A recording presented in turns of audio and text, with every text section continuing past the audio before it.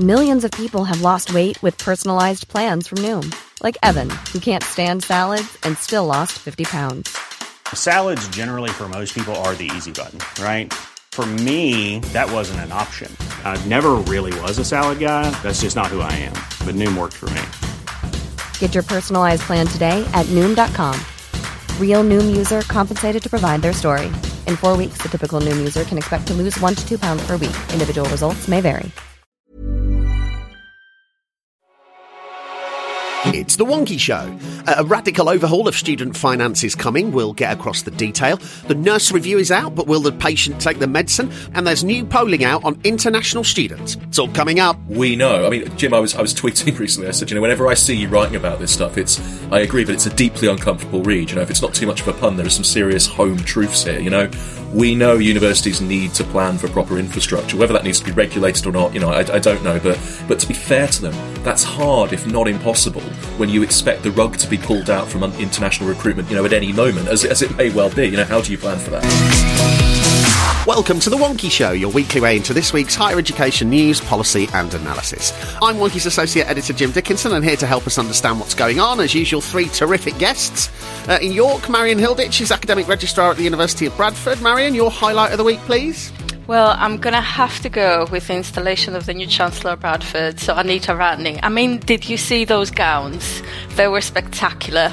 It's a very exciting and fresh time for Bradford, and I'm 100% here for it. Fantastic stuff. And in snowy Sheffield, Mark Bennett is Director, Audience and Editorial at Finder University. Mark, your highlight of the week, please. Well, Jim, speaking professionally, I guess I have to say the highlight of recent weeks has been getting back on university campuses, talking to prospective masters and PhD students at open days and study fairs. It's genuinely inspirational hearing about their plans and ambitions. But personally, I'm very proud of my little Maine Coon kitten, who, fingers crossed, is finally learning to use the litter tray, which is a highlight of my week for obvious reasons. And in Clackett Lane Services, David Kernahan is Deputy Editor at Wonky. DK, your highlight of the week, please. Well, it's been an odd week for a number of reasons, but I did manage to sneak in a night out in my hometown of Stockton-on-Tees, which is always an experience, and I have to say it remains an experience. Extraordinary. So yes, we start this week with the LLE. The government has published its proposals to overhaul student finance, and the change is coming a big mark. Yes, Jim. Well, as DK points out on Wonky, this is the biggest shake-up of HE funding since 2012, or, as DFE would have it, people across the country are set to benefit from a complete overhaul of student finance, helping them get flexible loan funding to train, retrain and upskill throughout their working lives. And that's them finally responding to their own LLE consultation, which closed last May. So what we've got now is the response itself, an equalities analysis and an impact assessment, and we know a bit more about it. So we know that learners, including returning students, will be entitled to 4 years of tuition funding up until age 60, which I find grimly amusing when the policy is called lifelong learning, but we'll leave that. Crucially, it's for modular learning and short courses as well as full degrees at levels 4 to 6, but not any higher, which is perhaps a shame. It's launching for level 4 and 5 technical qualifications for 2025, further expansion from 2027 on. We know that maintenance support is going to be expanded to technical courses, but not available for distance learners. This is already proving a bit contentious. The BBC had a story with Professor Tim Blackman of the OU talking about this, so perhaps there's more to say about that. And we know that equivalent or lower qualifications, the restriction there is going to be removed, so you can take this LLE funding to go back, study another undergraduate level course in a different or indeed the same subject. But there's lots we don't know. So we don't know how the LLE will work with Sharia compliant student finance, or indeed really how and when that's going to arrive. We don't know how the OFS is going to regulate quality. There are questions about credit transfer and what kind of advice and guidance students are going to need to make sense of all these different pathways, modular qualifications, funding amounts and accounts.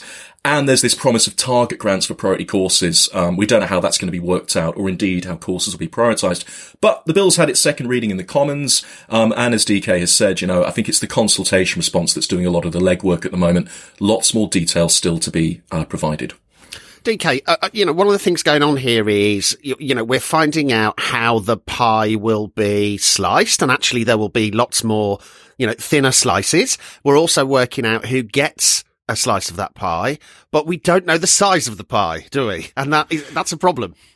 That is a pie-related conundrum, Jim, I have to say. So there's a number of little stumbling blocks in this as we have it. We're still waiting for more information. There is a technical consultation coming, so all of the really nerdy stuff that we like, that'll be in there, and hopefully we'll be able to pick over those proposals with a bit more information than we have currently. What for me is missing, I mean, fundamental to all of this, what is a credit? Now, we have a sector recognized standard which should make ears prick up in Nichols and House, that it refers to 10 hours of learning of any form, which could be in-person learning, it could be independent learning, it could be in the lab, it could be in a studio, whatever you're doing. Now, you would think, given that the bill explicitly gives the minister powers to define funding levels per credit, so this is a tiny, tiny resolution, you would think there'd be a definition of what a credit is on the face of the bill. No, that's entirely up in the air, so any kind of thing we need to do with credit is all subject to ministerial whim. The other thing, as you hint, is we haven't got the final detail on eligibility. Now, I think it's fair to say myself and Jim are of a certain age. We have higher education qualifications. We got them some time ago. In fact, certainly for myself, and I believe for you, Jim, as well, we were the last cohort not to pay student fees. So the question is, are we eligible for any of this lovely LLE stuff if we decide to retrain or anything else? Or are we not, given that we have already had a higher education experience paid for by the government? That's not in the consultation response. That's still to be determined. Supposedly we will find out at the end of the year. But just that tiny decision, are we going to factor that in? There's a huge amount of data problems in accurately getting that information if we're going to go right the way back. And there's a huge amount of money potentially if every graduate gets to the age of 55, decides, I really fancy doing an art history degree and I'm not going to have to pay it back after 60, so that's absolutely fine. Seems to me a big and possibly expensive hole in the proposals, and there's nothing in the consultation on that either. Marion, does a quarter of a degree cost cost a quarter of the amount of money that we would fund a full degree for, if you see what I mean? Well, I am kind of amused that DK wants to define a credit when we don't even know what a course is. But I think the answer to your question is, well, that depends, Jim. What kind of a course is it? Who is studying it? Are they a home or an international student? How is that? How is the funding being allocated? So, there is a bit of policy through the back door in this, isn't there? So, and I think this is part of it. So I think the government is trying to get us to make these definitions. It's trying to get us to think in terms of sort of modular credits. I mean, at the moment, just the fact that the way funding is allocated is in 50% in a year means that, no, we don't think of it exactly in that way. There is a lot to like about this. A lot. There is a lot to like here. Access to funding for more people is, I think, unquestionably a good thing. Doing away with the ELQ, so equivalent level qualification rule, is absolutely also a good thing. Simplifying student finance system is definitely a good thing. So when the second stage of this comes into play and full courses are also under the same model. Now, but things like, well, you can take a module, but it has to form part of a bigger qualification. It has to be 30 credits at least. It has to be reusable throughout your life. That in itself is an interesting concept because right now, there is such a thing as RPL credits into a program, even if you think in terms of traditional programs. But most universities would say not if you did those credits 10 years ago or 20 years ago or 30 years ago. So that idea of you can accumulate credits throughout your lifetime to build up to a program, it is problematic. So there's a lot of theory here that might not translate in practice to exactly how we want it to. Yes, Mark, if you think about the kind of incentives, one of the arguments that people have made, to some extent from the backbenches, has been that, if you price everything at 9,250 and then you allow people to kind of recruit as many students as you want, that incentivizes universities to recruit and kind of expand all the stuff that costs less than 9,250 to deliver. And the problem is that might not meet the kind of needs of the economy. So once you're down at modular level, if you take the modules that, form an entire degree, it doesn't feel like there are any incentives here to offer modules that cost more than what you've sliced it down by. Isn't there a danger that what actually gets offered here isn't really what the government wants the sector to put on in terms of skills and reskilling and so on? Well, that's it, isn't it? I mean, I think in many ways, it's a lovely vision. I agree with Marion, but it's a vision without any kind of clear plan. And it's very hard to predict what people are going to do with this. As has been pointed out several times, the short courses trial had a really a risible number of participants, it seems, and there's certainly not enough data in that. We're talking about lifelong learning. We're talking about vast ranges of audiences which will want to do different things with this. And, it could well be that, what is to stop? I'm not the first person to make this point, but what is to stop someone just repeatedly studying the same module or the same type of module? That's presumably not what we want to fund. But equally, will people understand, if I study this here, will they understand the pathways that they can take through different sets of modules over a long period of time to reach particular outcomes? And are those the outcomes that we want? I find it a little bit sinister that, the talk, as I kind of mentioned earlier, about these kind of, targeted grants for priority courses, because this, of course, can be a way to kind of stealthily, you're saying, all right, if you study the things we like, we're going to top up your maintenance loan. It's not going to be a loan. You're going to get a grant. So that's nice. We're back to some version of maintenance grants. But actually, it means that all these courses we don't like, and, we can perhaps imagine what some of those might be, and they may indeed be the things that people want to study, we're going to make those more expensive. It's going to be hard. You're going to have to you won't be able to do them by distance learning. You'll have to move to be near a university, which just won't be practical for a lot of people. We won't give you any extra support. So I don't know. I think it's just so hard to predict what people are going to actually end up using this for.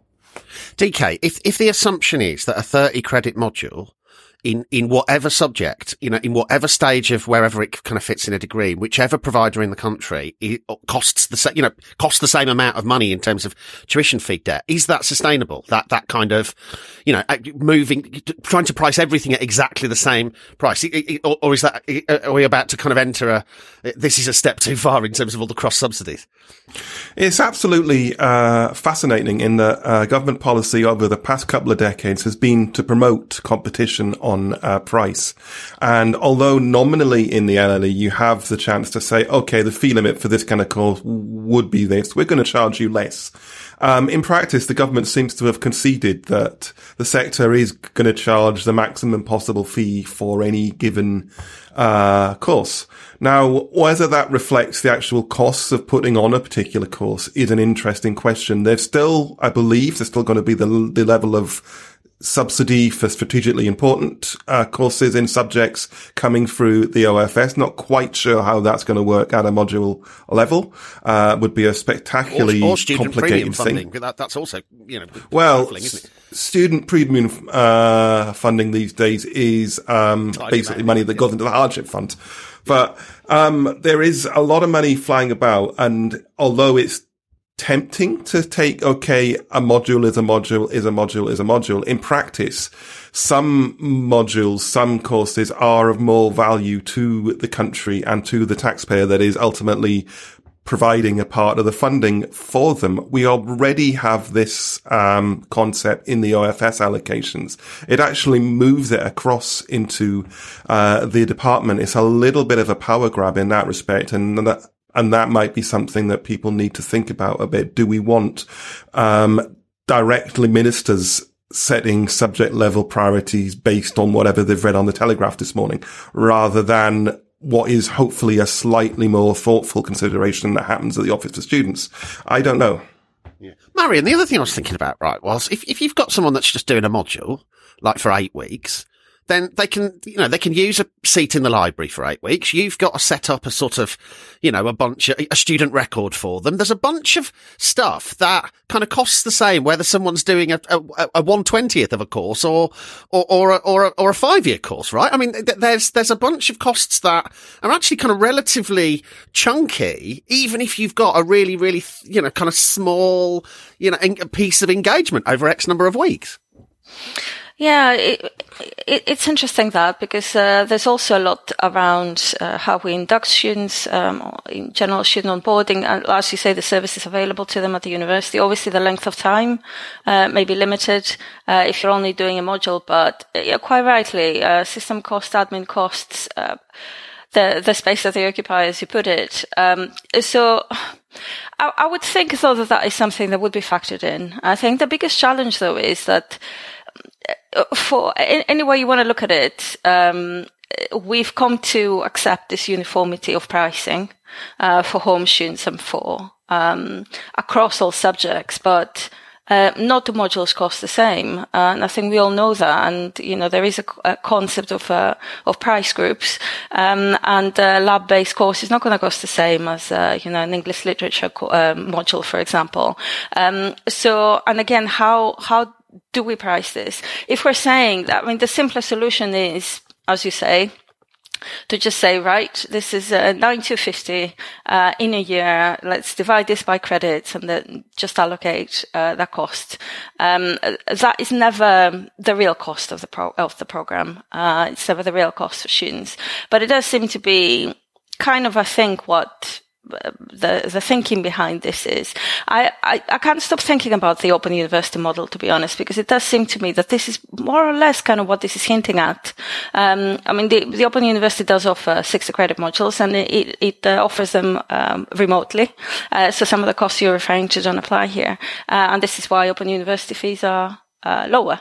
But the model you can do a module, you'll get something for that module. You can then come back, add those credits. You can make use of credits that you've had from other institutions to not have to repeat some modules here. This does seem to me very much to be that kind of model. And the Open University have cracked it in terms of their fees and do apply them on a sort of equal basis. So I don't see this as a huge problem in terms of how we implement and how we split the cost of a module app.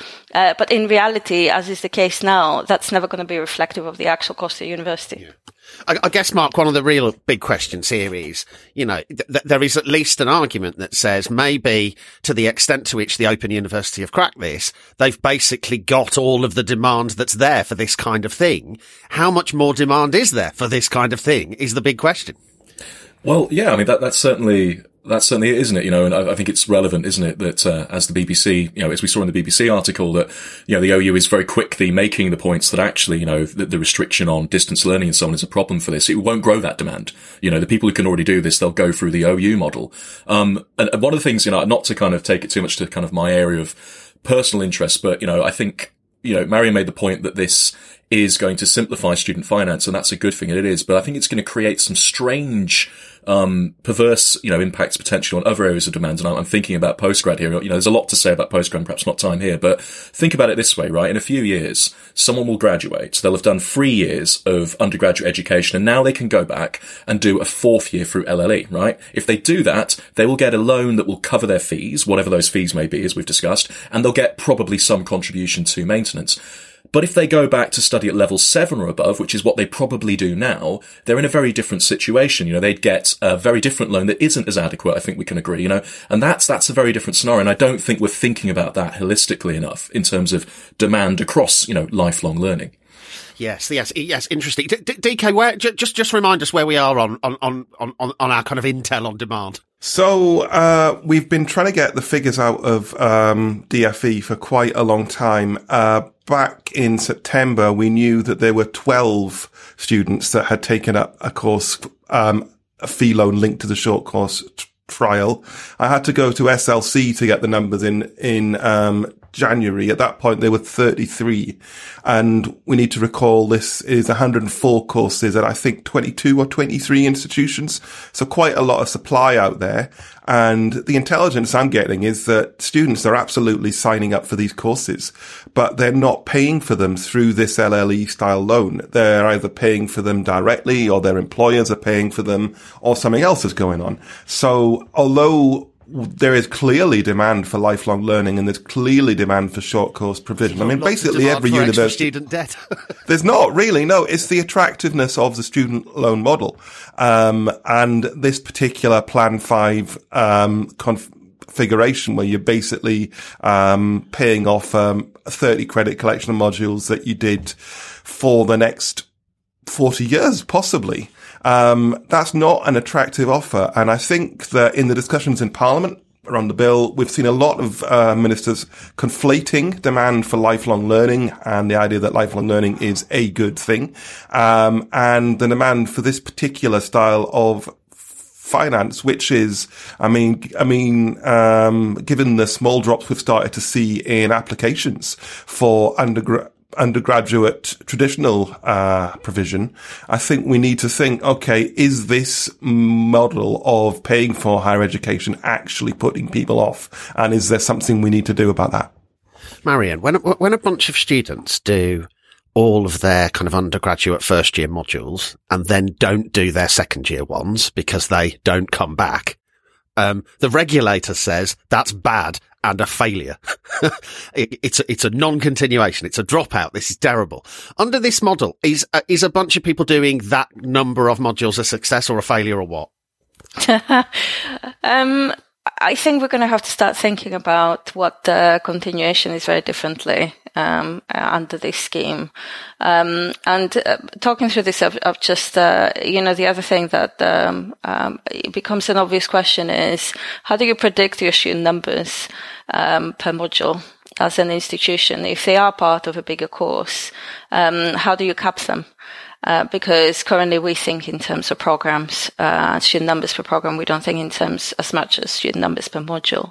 Even though every university will have an element of optionality, it isn't something that's going to sway numbers that drastically in individual module units. There is a concept of, qualification aim, and this is what continuation is based on. So if you are coming into the university to do a module and your qualification aim is the credits for that module, you're unlikely to be punished by the regulator if a student doesn't then go on to do a full course. So there is then the question of, well, how do you define somebody's intentions? Are they coming in to register on an individual module? How do you know what they're gonna do next? So planning becomes more of a challenge, I would say, than anything else. And as a sector, we've learned to underpromise and overdeliver. So if a student, for example, has the option to do a 3-year bachelor's program or a 4-year with a year in industry bachelor's program, which is identical, say for the extra year, we tend to say that student is coming into for 3 years, and then if they do an extra year, great, rather than say they're coming in for 4 years, and then if they decide to suddenly drop a year, so I can see us going into a module or a model of registering students on individual modules for fear that they might actually change their mind and then leave. I think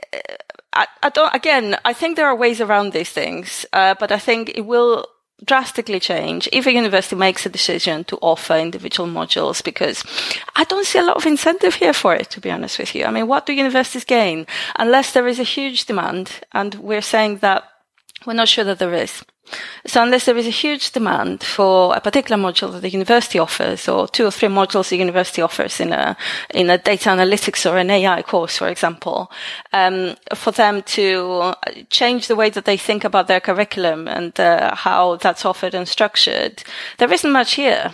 It's not like apprenticeships, which have a very clear incentive behind them for learners, for universities, and for employers, because they get money for them. In this case, there isn't really money here. Yeah. So what is actually going to make universities start offering these things is more what I would be asking. Well, there's real head scratcher. Fascinating stuff. Lots of coverage on the site. Now let's see who's been blogging for us this week. Hello, my name's Paul Gratrick. I'm Head of Operations and the Student Experience Director at the University of Liverpool, and I'm also the current President of the Association of Graduate Careers Advisory Services, or as you may well hopefully know it, as AGCAS. And it's in that capacity that I'm speaking to you today. I've recently written for Wonky, covering all kinds of things really, but just looking at the year ahead and the significant challenges and changes that might be around the corner in the careers and employability world. Firstly, thinking about the rise of AI and ChatGPT, but hopefully kind of positioning that as something that's not a threat, but something that we should understand so we can help students use it to the best of their ability as that assistive technology in their career endeavours. The second thing I've also kind of talked about is making sure that in the career and employability community, we draw on that community for our work. It's a very collaborative space, and at any institution we're facing very, very similar challenges. So let's look to each other to kind of advance our work, be that assisting with recruitment processes or kind of strategy reviews, but draw on that collective expertise. And just lastly, I've kind of highlighted a few things that are changing from a student engagement point of view. For example, obviously the cost of living, the increase in part-time work that students are having to do. And that's necessarily going to change the way that careers and employability teams have to adapt what they put on offer to students. Can't just do what we've always done before COVID. Keep evolving so we provide students with the right kind of activities in the right way, in the right time, in what is that ever kind of changing student engagement landscape. Now, next up, the government has published the Independent Review of the Research, Development and Innovation Organisational, the Nurse Review. Marion. So yes, Jim, the government has published the Independent Review of the Research, Development and Innovation Organisational Landscape, conducted by Paul Nurse. The review points out the strength of the UK research base, particularly that found in universities, draws comparisons to other countries, also makes note of the fact that it is actually funding for the sector is actually larger than we previously thought, but it's still lagging behind other countries, and that the percentage of government funding is smaller than what we'd thought so far.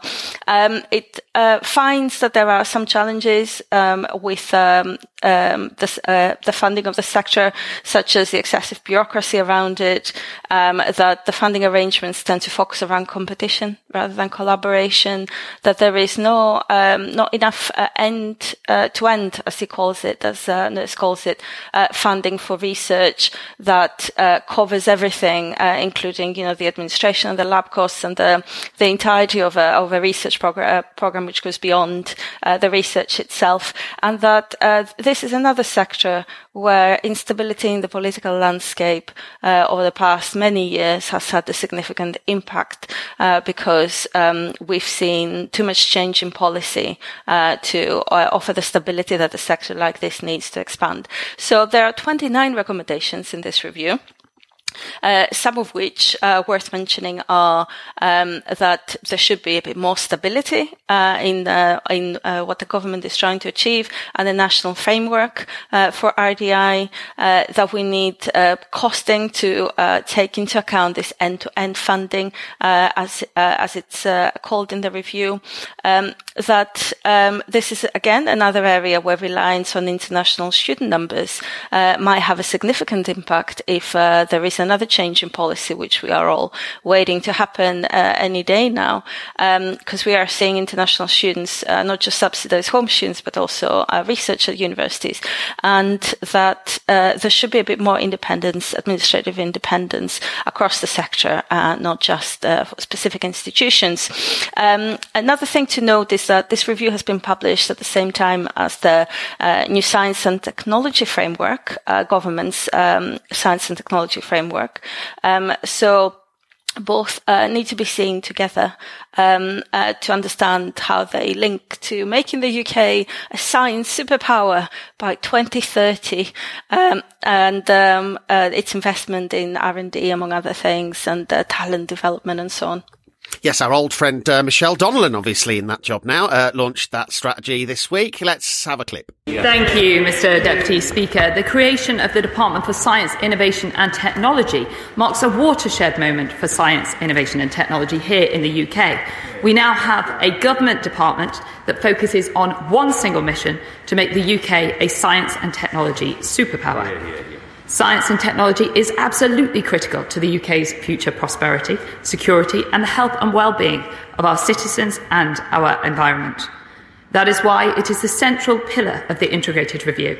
Countries that embrace science and technology will be prosperous and secure, home to innovators and technology companies of the future. Those that don't, won't.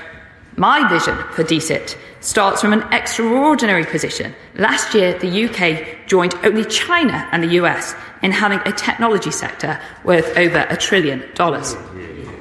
Now, despite our relative size, Britain outperforms our closest competitors, and we are a main challenger nation to the US and to China in many areas.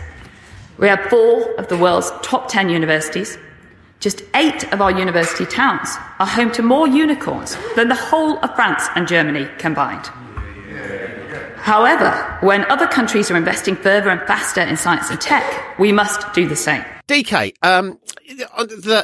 where have we got to on kind of funding? Did Nurse go as far as to kind of scrap QR or not? He didn't go as far as that, although there are a lot of rumblings around the sector that was partially what he had in mind. He does recommend a review of the idea of QR funding. For those of us that don't have our heads perennially in the research world, QR funding is the stuff that you get that's linked to a measure of research excellence, usually your ref results, and you get a little allocation which is unhypothecated, which in layman's terms means you can spend it on anything you damn well please. And it's that kind of thing that is supposed to keep up the capacity of the sector to do research in the gaps between getting research grants and to pay for all the other stuff that isn't directly covered by research grants. It also tops up research grants that do not contribute the full economic cost of carrying out research, and that's something else that Nurse goes really heavily on.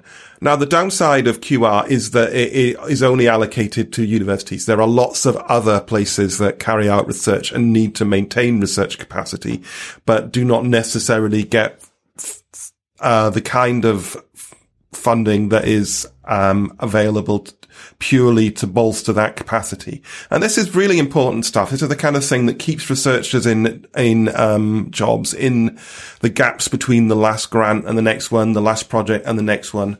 It means that we've got a lot more stuff that we can do more quickly, that if we've got an urgent research need, if there's a technological breakthrough that we need to look into, we've got the researchers and the capacity standing by in the system. Now, I mean, one of the memes I've been trying to get across into sector discourse recently is the idea of the university sector as a skills and innovation infrastructure that is actually a capital investment, not just in the individual projects and the kit, but in keeping the capacity there to use it at a moment's notice at the drop of a hat. Although QR is really popular in terms of it allows universities to kind of even out the peaks and troughs. It's a reliable allocation, and it can be increased and tweaked in times of great need, like we saw in COVID. It might be that there are better ways of allocating funds to do that kind of thing. I think everybody in the sector would stick to the principle that we do need to have that consistent and reliable investment in research and innovation capacity. Quite what it looks like is up for grabs. Now, and while we're on that question of investment, Mark, there is this looming horizon question, isn't there? There is, yes. Before I answer, can I just say, by the way, I'd like to marvel at the wonders of terminology when the Secretary of State for Science, Innovation and Technology can declare in Parliament that Britain is home to more unicorns than the whole of France and Germany. That was the highlight of the Hansard for me. Obviously, we know what that means. I won't explain. But yes, yeah, and indeed, actually, to stay on the topic of Hansard, one of the things that Donnellan was sort of taken to task regarding was the fact that that her initial speech made no mention whatsoever of Horizon, and it looks like with the Windsor framework that we may be making a bit of progress here. But again, it's that kind of uncertainty, isn't it? It's that underpins or doesn't underpin, capacity building and the ability to offer certain projects and certain, for certain labs in particular, just to continue and for funding to be planned end to end, as Nurse says. And it's, again, coming from where I sit in relation to this, focusing a lot on postgraduate recruitment and so on, it's a big issue for universities universities planning for, for career development, for researcher training. We've got the government's previous R&D strategy. They say, they want 150,000 additional researchers. At least some of that's going to come via additional PhD recruitment. Universities are keen to recruit more PhD students. I can tell you that there are lots of prospective PhD students out there, but actual UK PhD recruitment just kind of sits at around about 100,000, pretty much the same year on year. And, Nurse, I think, does address this a little bit. He talks about the need for supporting longer, more structured PhDs. So your kind of 4-year programs, which allow space for that additional training and career development. And again, this is the sort of thing that, that kind of underpinning that you get through, sources such as Horizon can provide. The problem, of course, is that, there isn't currently additional UKRI budget. And again, other things like Horizon are they here? Are they there? At the minute, if we spend more on each PhD, we'll end up funding less of them, kind of robbing Peter to pay Sir Paul, if you like. And, the government's own science and technology framework, it doesn't have much to offer here. There's reference to, I think it's 117 million to train hundreds of new PhDs in AI, which is great. But it's existing funding. It's already budgeted for across, existing UKRI CDTs. I'm not saying there are obvious solutions here beyond, increasing budgets, but it's something we're going to have to think about. And Nurse also, I think, talks about, other aspects of this in terms of, career development and, people coming into PGR and not just thinking about academic careers, thinking about actual work in R&D and what that looks like. There just isn't enough visibility. We have lots and lots of people on our platforms, and only 14% of them say they're motivated by thoughts of a non-academic career. And that's not any higher in STEM either. So lots of work to do around it, I think. But yes, building up capacity, having consistent capacity would be part of this. And hopefully we'll get some clarity on Horizon. Ready to pop the question? The jewelers at BlueNile.com have got sparkle down to a science with beautiful lab-grown diamonds worthy of your most brilliant moments. Their lab-grown diamonds are independently graded and guaranteed identical to natural diamonds. And they're ready to ship to your door. Go to BlueNile.com and use promo code LISTEN to get $50 off your purchase of $500 or more. That's code LISTEN at BlueNile.com for $50 off. BlueNile.com, code LISTEN. Millions of people have lost weight with personalized plans from Noom. Like Evan, who can't stand salads and still lost 50 pounds. Salads generally for most people are the easy button, right? For me, that wasn't an option. I never really was a salad guy. That's just not who I am. But Noom worked for me. Get your personalized plan today at Noom.com. Real Noom user compensated to provide their story. In 4 weeks, the typical Noom user can expect to lose 1 to 2 pounds per week. Individual results may vary. Soon, right? And finally, there's new polling out on international students, and I've been looking at where they're living, DK. You certainly have, Jim. So let's go to what Public First and Universities UK have been doing. There's been lots of concern about international students, and it's become a political issue as opposed to an issue of sector planning. The vast majority of people who responded to a Public First UK question believe the UK should host the same or more international students in terms of numbers, and the majority think that international students give more money to the economy than they take out, and only 32% of the public believe that international students should be classed as immigrants in official figures, which is an issue that keeps coming off. But of course, that is an OECD requirement rather than a UK decision, which is your fun fact for the day. So Jim has been looking at on the site, which you will see published on Friday, where students live, specifically where international students live. Now, this is absolutely fascinating. We know that the sector is suffering an accommodation crisis. We know that the demand for accommodation has gone right up, and we know that a lot of universities and a lot of students are really struggling in this climate. The assumption has been this has been a rise in UK students who are living away from home. In actual fact, the number of UK students living away from home has decreased over previous years, although we have a slight pandemic effect in the data that we need probably another year to know that for certain.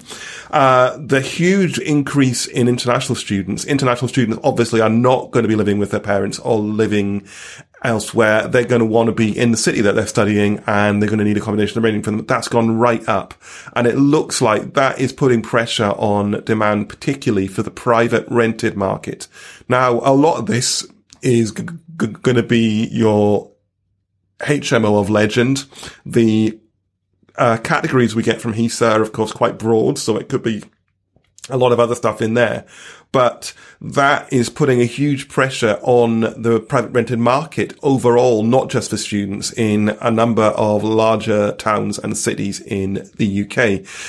It's a big issue, and because we seem as a nation to believe that we don't need to regulate student accommodation at all, and there doesn't need to be any link between recruitment and accommodation planning, that the market will step in and sort it out. The market is clearly not stepping in and sorting out. We're on the cusp of a huge, I don't think it's too far to say crisis here, and nobody seems to be doing anything about it.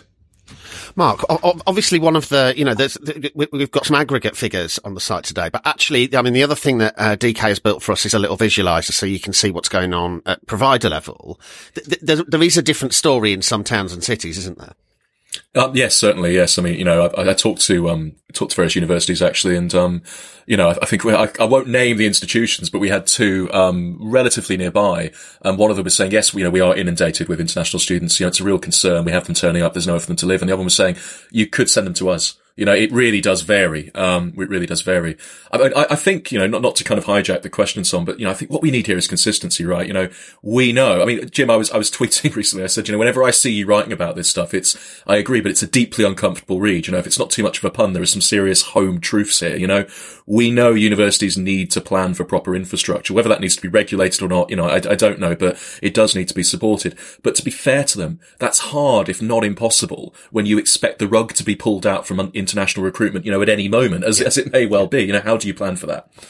Yes, this is the age-old question about family accommodation, isn't it? Who on earth will invest in family accommodation when the sword of Damocles is over international PGTs being able to bring dependents into the country? It's the kind of circle of doom. Where does this go, Marion? Because obviously right around Europe, actually, governments are increasingly attempting to fund massification through international recruitment. But if that is placing pressure on housing markets, certainly looks like it is in the UK, and it definitely is in other parts of Europe too. Where does that end? Where does the line get drawn? I'm going to go back to my rant about the abysmal state of the rental market in the UK, I think. I don't think anytime soon we're going to be seeing any kind of government intervention or support or anything that's going to be helpful to student accommodation. And quite rightly, as Mark said, and you've said, is the big question of what's going to happen to students who come over with dependents, and they tend to be the students who struggle the most. I think for me, one of the interesting consequences of all of this and where this is going has been some of the requirements that we're starting to see coming from students because they don't live near the campus. So we are seeing students who could live 2 hours away or even further than that from their actual campus because either it's cheaper where they are or that's where their friends live or because they just couldn't find anything and they've had to live somewhere further away. And what that translates to is them starting to tell us things like, could you not make it so that I don't have to be in every day of the week? Could you not make it so that I don't have a 6-hour gap? Because what am I going to do on campus for 6 hours? Could you not make it so, basically, my curriculum is suited to me being a commuter student. And I think that's a very interesting shift and one that we need to look out for because it changes our whole relationship with our own student population. So if you are a university that is struggling to find local accommodation for students, you can't overlook that. You can't just turn around and say, well, your teaching is Monday to Friday, 9 to 5 or 9 to 6, and you need to be on campus for this amount of time. That will put students off. And that, I think, takes us back to the distance learning conversation and the fact that the government is not planning on offering maintenance for distance learning programs. But actually, what is the difference, really, realistically, of a full-time distance learner and a full-time student who lives on a university campus when they're actually living 2 hours away? And they cannot be on campus every day of the week. And what's the difference? Why is somebody studying full-time on a distance learning basis not entitled to a maintenance loan? And why is somebody who lives on campus actually better off when the other student, equally can't work for the same number of hours? So I think our relationship with the student population will change. It is linked to the cost of living crisis as well. We're seeing more students working longer hours, and again, that is impacting the number of hours that they want to be on campus and how they want to interact with us. So I think there are many pieces to this puzzle, and one to look out for. So that's about it for this week. Remember to dig a bit deeper into anything we've discussed today. You'll find links in the show notes on wonky.com. Don't forget you can get the latest show automatically when it's out. Just search for The Wonky Show wherever you get your podcasts. And to find out how we can keep you and your organisation ahead of everything going on in UKHE, do head to the website to find out more about our subscriptions. So thanks very much to Marion, Mark, DK, our news editor, Michael Salmon, who makes the show happen. Mark will be here next week, and until then, stay wonky.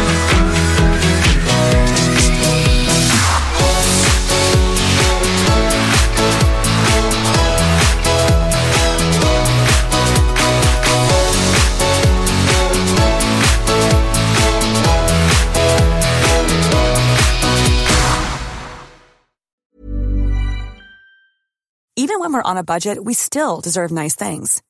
Quince is a place to scoop up stunning high-end goods for 50 to 80% less than similar brands. They have buttery soft cashmere sweaters starting at $50, luxurious Italian leather bags, and so much more. Plus, Quince only works with factories that use safe, ethical, and responsible manufacturing. Get the high-end goods you'll love without the high price tag with Quince. Go to quince.com/style for free shipping and 365-day returns.